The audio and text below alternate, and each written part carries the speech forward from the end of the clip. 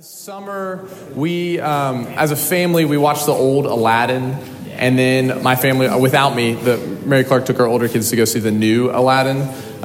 Lots of Aladdin this summer, and one of the things that's really fun about the Aladdin movie is the lamp. Just this idea that there's this thing that they find, right, and that you rub it, and the genie comes out, and he gives you 3 wishes, and I think the way that Aladdin, the movie, tells the story is really honest.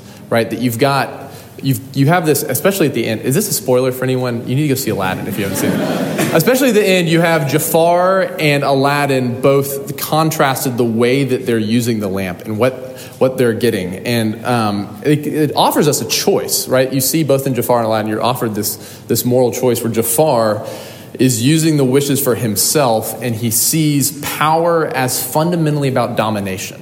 Right? Power for him is fundamentally about domination. It's about getting as much power as possible so that he can dominate others. Power in the form of competition and domination. Like, in order for me to win, everyone else must lose. And then Aladdin, who at the end you see that he uses his wish. I won't give it away. He uses his wish for someone else. That this seeing power as creative, the opportunity to actually use power for the sake of someone else. That it's generative. It gives life to someone else. So I just want to have that idea as we get started tonight. So this semester, if you've been with us, you know this. If you're new, what we've been doing this time is we've been looking at questions that Jesus asks in the Gospels. And so in the Gospels, which are the 4 books of the Bible that tell the story of Jesus' life, he asks a number of questions. And Christians believe that Jesus Christ is God himself, come in flesh to the world. And it's fascinating that God, the way that the Bible tells the story, that when God comes to earth, he doesn't just tell everyone what to do, but he actually enters into people's lives and asks them questions. Right? He who knows all things could just speak, but instead he chooses to ask questions. And so tonight's question from Jesus is, what do you want me to do for you? What do you want me to do for you? Similar question to the genie, not a genie in a bottle, but a similar question. What do you want me to do for you? So we're going to read from Mark 10, verses 35 to 45. It's put on your bulletin. It's also on the screen. This is God's word for us tonight. It is completely true, and he gives it to us in love. And James and John, the sons of Zebedee, who were 2 of Jesus' disciples, they came up to Jesus and they said to him, "Teacher, we want you to do for us whatever we ask of you." And Jesus said to them, "What do you want me to do for you?" And they said to him, "Grant us to sit, one at your right hand and one at your left, in your glory." Jesus said to them, "You do not know what you're asking. Are you able to drink the cup that I drink, or be baptized with the baptism with which I am baptized?" And they said to him, "We are able." And Jesus said to them, "The cup that I drink you will drink, and with the baptism with which I am baptized you will be baptized. But to sit at my right hand or my left is not mine to grant, but is for those for whom it has been prepared." And when the 10 heard it, the other 10 disciples heard this, they began to be indignant at James and John. And Jesus called them to him and said to them, "You know that those who are considered rulers of the Gentiles lord it over them, and their great ones exercise authority over them. But it shall not be among you. But whoever would be great among you must be your servant, and whoever would be first among you must be slave of all. For even the Son of Man came not to be served, but to serve, and to give his life as a ransom for many." This is the word of the Lord. Thanks be to God. So in the passage immediately before this, Jesus has a conversation with his disciples where he tells them that he's going to die. He has this, the 3rd time he does this in Mark's gospel, where he predicts his death, his crucifixion, his suffering. And then Jesus is with his disciples and they're walking, and then James and John run to Jesus and have this conversation. And if you pay attention to Jesus' life, you see that he's surrounded by these concentric circles of people. The furthest out in the largest group are the crowds, that as Jesus teaches and he heals and he feeds people, he's often surrounded by the crowds, which are this large group of people who are observing him, who want to be near to him. And then a little bit closer in, there's a group of about 70 that the Gospels record of about 70 people who are committed to following Jesus. They're called disciples in one place, and they're this larger group of people. And then closer in, you have the 12 disciples who are actually named by name in the Gospels. And they're Jesus' closest friends, and he calls them to himself. And then even within those 12, you have the 3 who are Jesus' closest friends. You could say they're in his inner circle. You've got James and John and Peter. But in this passage, all we see is James and John, 2 of the 3, who leave not only the other 9 behind, but they leave behind their close friend and confidant John, and they come as brothers, and they approach Jesus, and they say, "Teacher, we want you to give us whatever we ask of you." This is a pretty bold move, right? To say to somebody in authority, "We want you to give us whatever we say." Hey, I want you to say yes to whatever I'm about to ask you. I mean, imagine walking into President Hatch's office and saying this. Like scheduling with his secretary, right? Because he'll meet with everyone. And so you go in and you say, "Dr. Hatch, I want you to give me whatever I ask of you." Right? That could easily be interpreted as a threat. And it's funny because that question actually, or that statement reminds me a lot of my children. Like children at Christmas and birthdays, right? You guys did this, right? They had lists. Like, I want everything exactly as it is. I want you to give it to me. And Mary Clark and I, we give them gifts, but not always, to their exact specifications. But look at Jesus' response here. He's not angry. He's not afraid, but he responds with love and with this invitation to them, this question. What do you want me to do for you? And we'll come back to this, but I want to take a minute with it right now. Similar to the question we talked about our first week together this semester, when Jesus asks, "What are you seeking?" or "What do you want?" This question is similar, but it's a little more pointed because it's a little more personal, because he says, "What do you want me to do for you?" I had lunch with a student today, and I asked him this question, and his response was perhaps what most of our responses would be, which is honest. I don't know. I don't know what I want you to do for me. I mean, how would you respond to Jesus' question? What do you want me to do for you? How would you respond to that? Hold on to that thought. Let's look at how James and John answer him. James and John say, "When you enter your glory, we want to sit at your right and your left hand." Well, what are they talking about here? To give a little context, this is taking place in the 1st century in Palestine under Roman rule. And the Hebrew Scriptures, which is the Old Testament of the Bible, are full of these promises of this great day when God will send someone to come and save his people. That there's this promise of someone who is of the line of David will come and sit on the throne of David forever. And he will reign and he will liberate Israel from the Roman oppressors. And their expectation is that he would be not just a religious ruler, but a political ruler.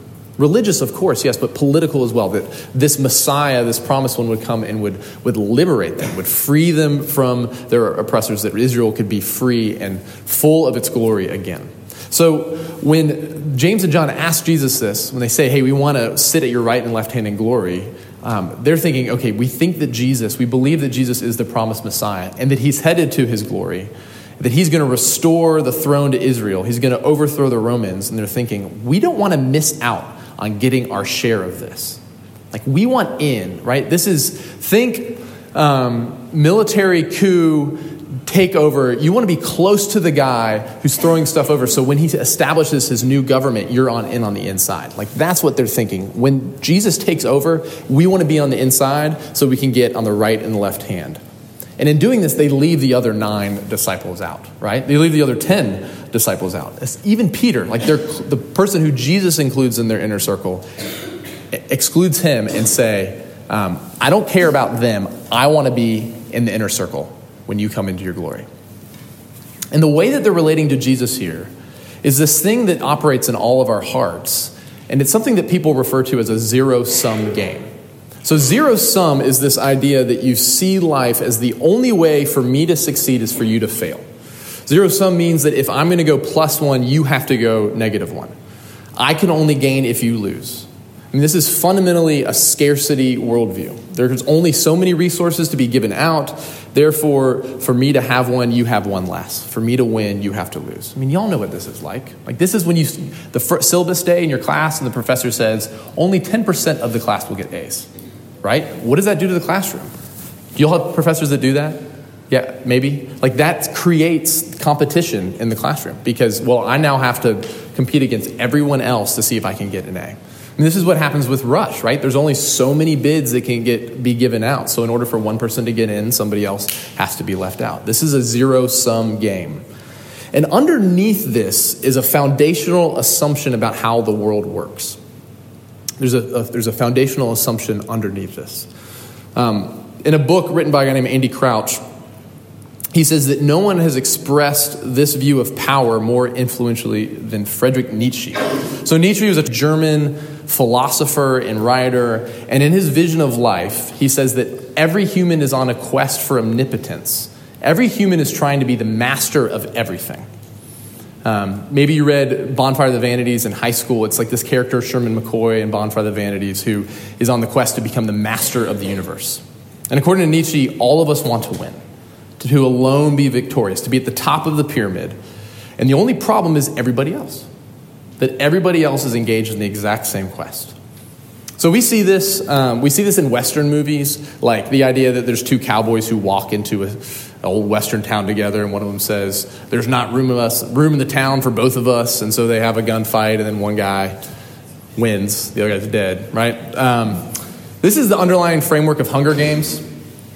The idea that when you strip away the trappings of civilization, that underneath you will discover raw primal conflict. Like that there's this, underneath everything that we've built, there's this conflict, this competition that everyone feels to occupy space.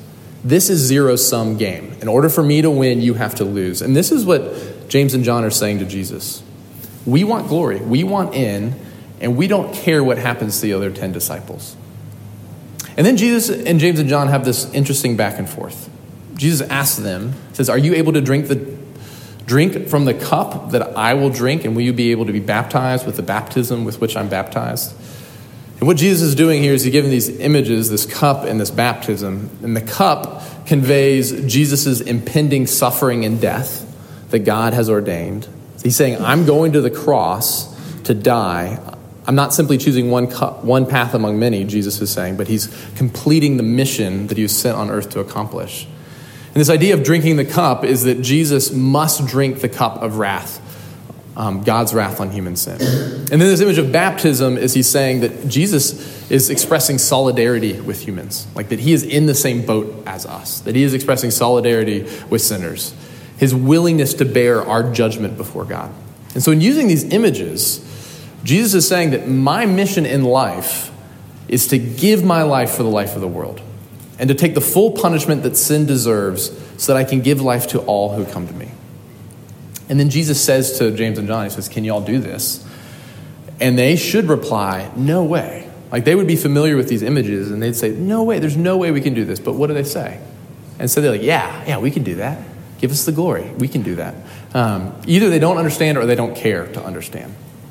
And then Jesus responds, he says, yes, you will have a cup and a baptism. And what he's saying is that their lives, they ended up being martyrs, the two of them, that their lives will participate in Jesus' life, that as they're attached to him, they will suffer as well.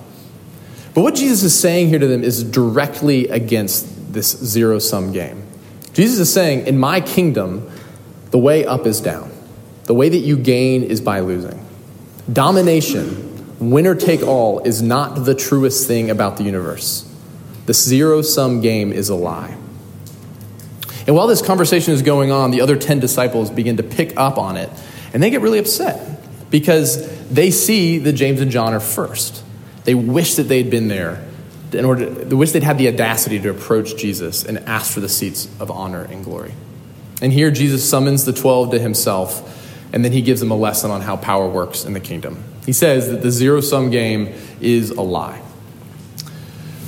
So the way the Bible tells the story is that God created all things, and then after day of creation, he brought things into being that were not. And then at the pinnacle of his creation, he placed image bearers, male and female in his image, in the abundance of his creation. And he said, now it's your turn. Imitate me as a creator. And then into that garden, somehow a serpent came in. And what he said to the woman, he said, I see that God has placed a limit on you, that you're not allowed to touch that, and you're not allowed to eat from that tree. And then the woman responded, yeah, we're not even allowed to touch it, which God didn't actually say. And the serpent said, do you know why? It's because God is in the zero-sum game. The serpent lied and said, God knows that if you eat that tree, you will be like God. And the serpent says this as if it's a bad thing, as if it's something God is afraid of, as if God is afraid of competition. So the serpent is like, God knows if you eat it, he's going to have competition, you'll be just like him. And the woman responds, well, the interesting thing here is that they are already like God, right? God makes them in his image. They're already like him. This is something that there's something in a way that they should want, but what she hears and what the man hears is that human beings have heard ever since then is that somehow God is in the zero-sum business, that the only way for you to gain is for you to go get it yourself. The only way that you're going to succeed in life, the only way that you are going to achieve that thing you want is for everybody else to lose. And it's that double lie of the serpent, the lie that tells you that God is not to be trusted because he does not love me. And we respond by saying, okay, if I'm going to be who I'm supposed to be, then I'm going to have to disobey God and dominate others. And it's a lie. It's absolutely a lie. Because for the whole rest of the Bible, God never responds this way. He is not in this game. He's not in the competitive game. He's not about domination.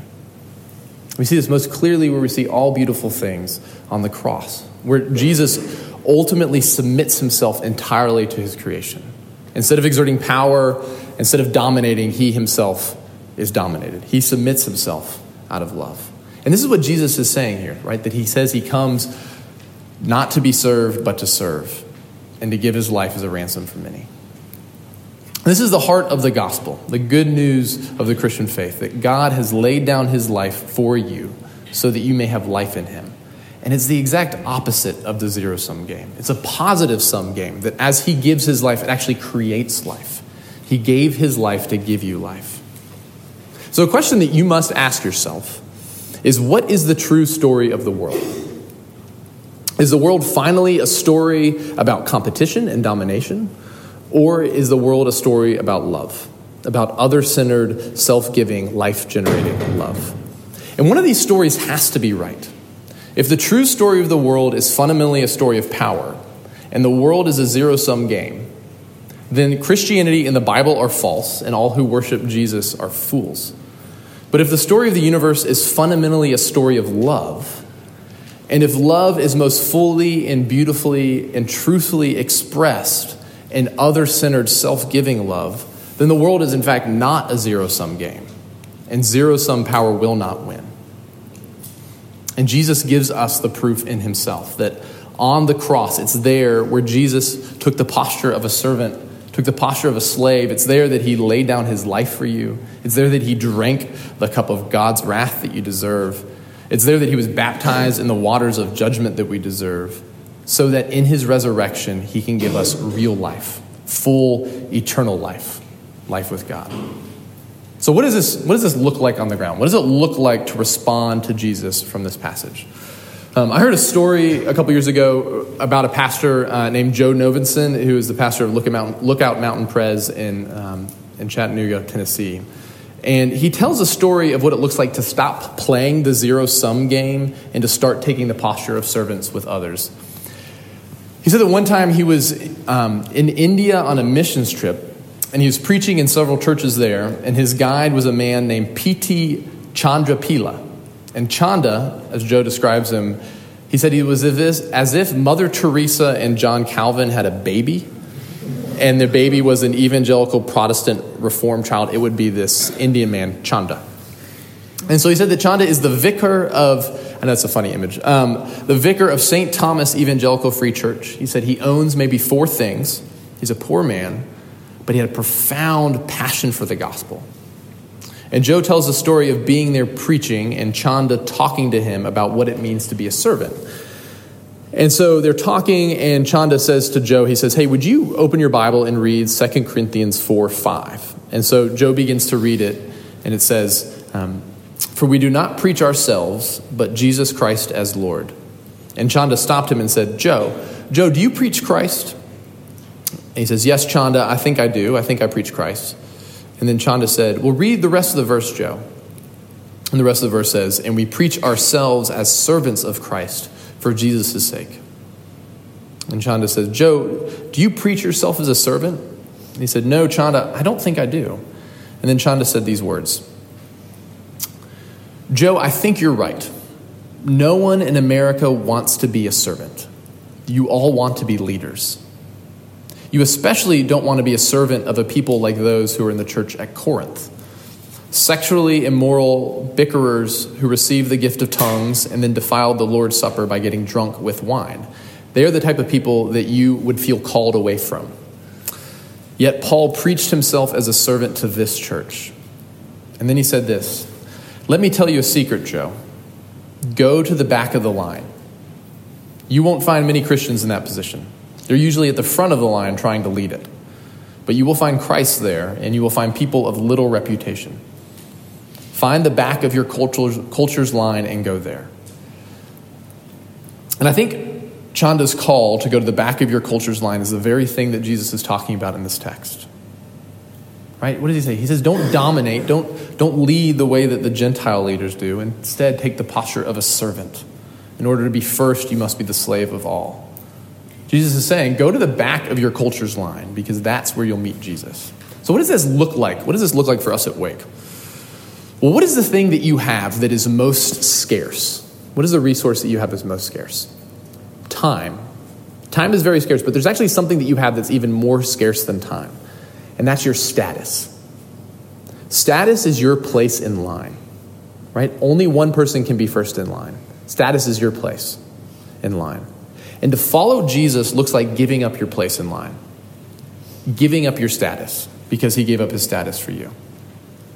So questions to ask yourself is, who do you neglect because they're behind you in the status line? In your classes, socially, here in RUF? Who do you avoid because to spend time with them would negatively affect your status?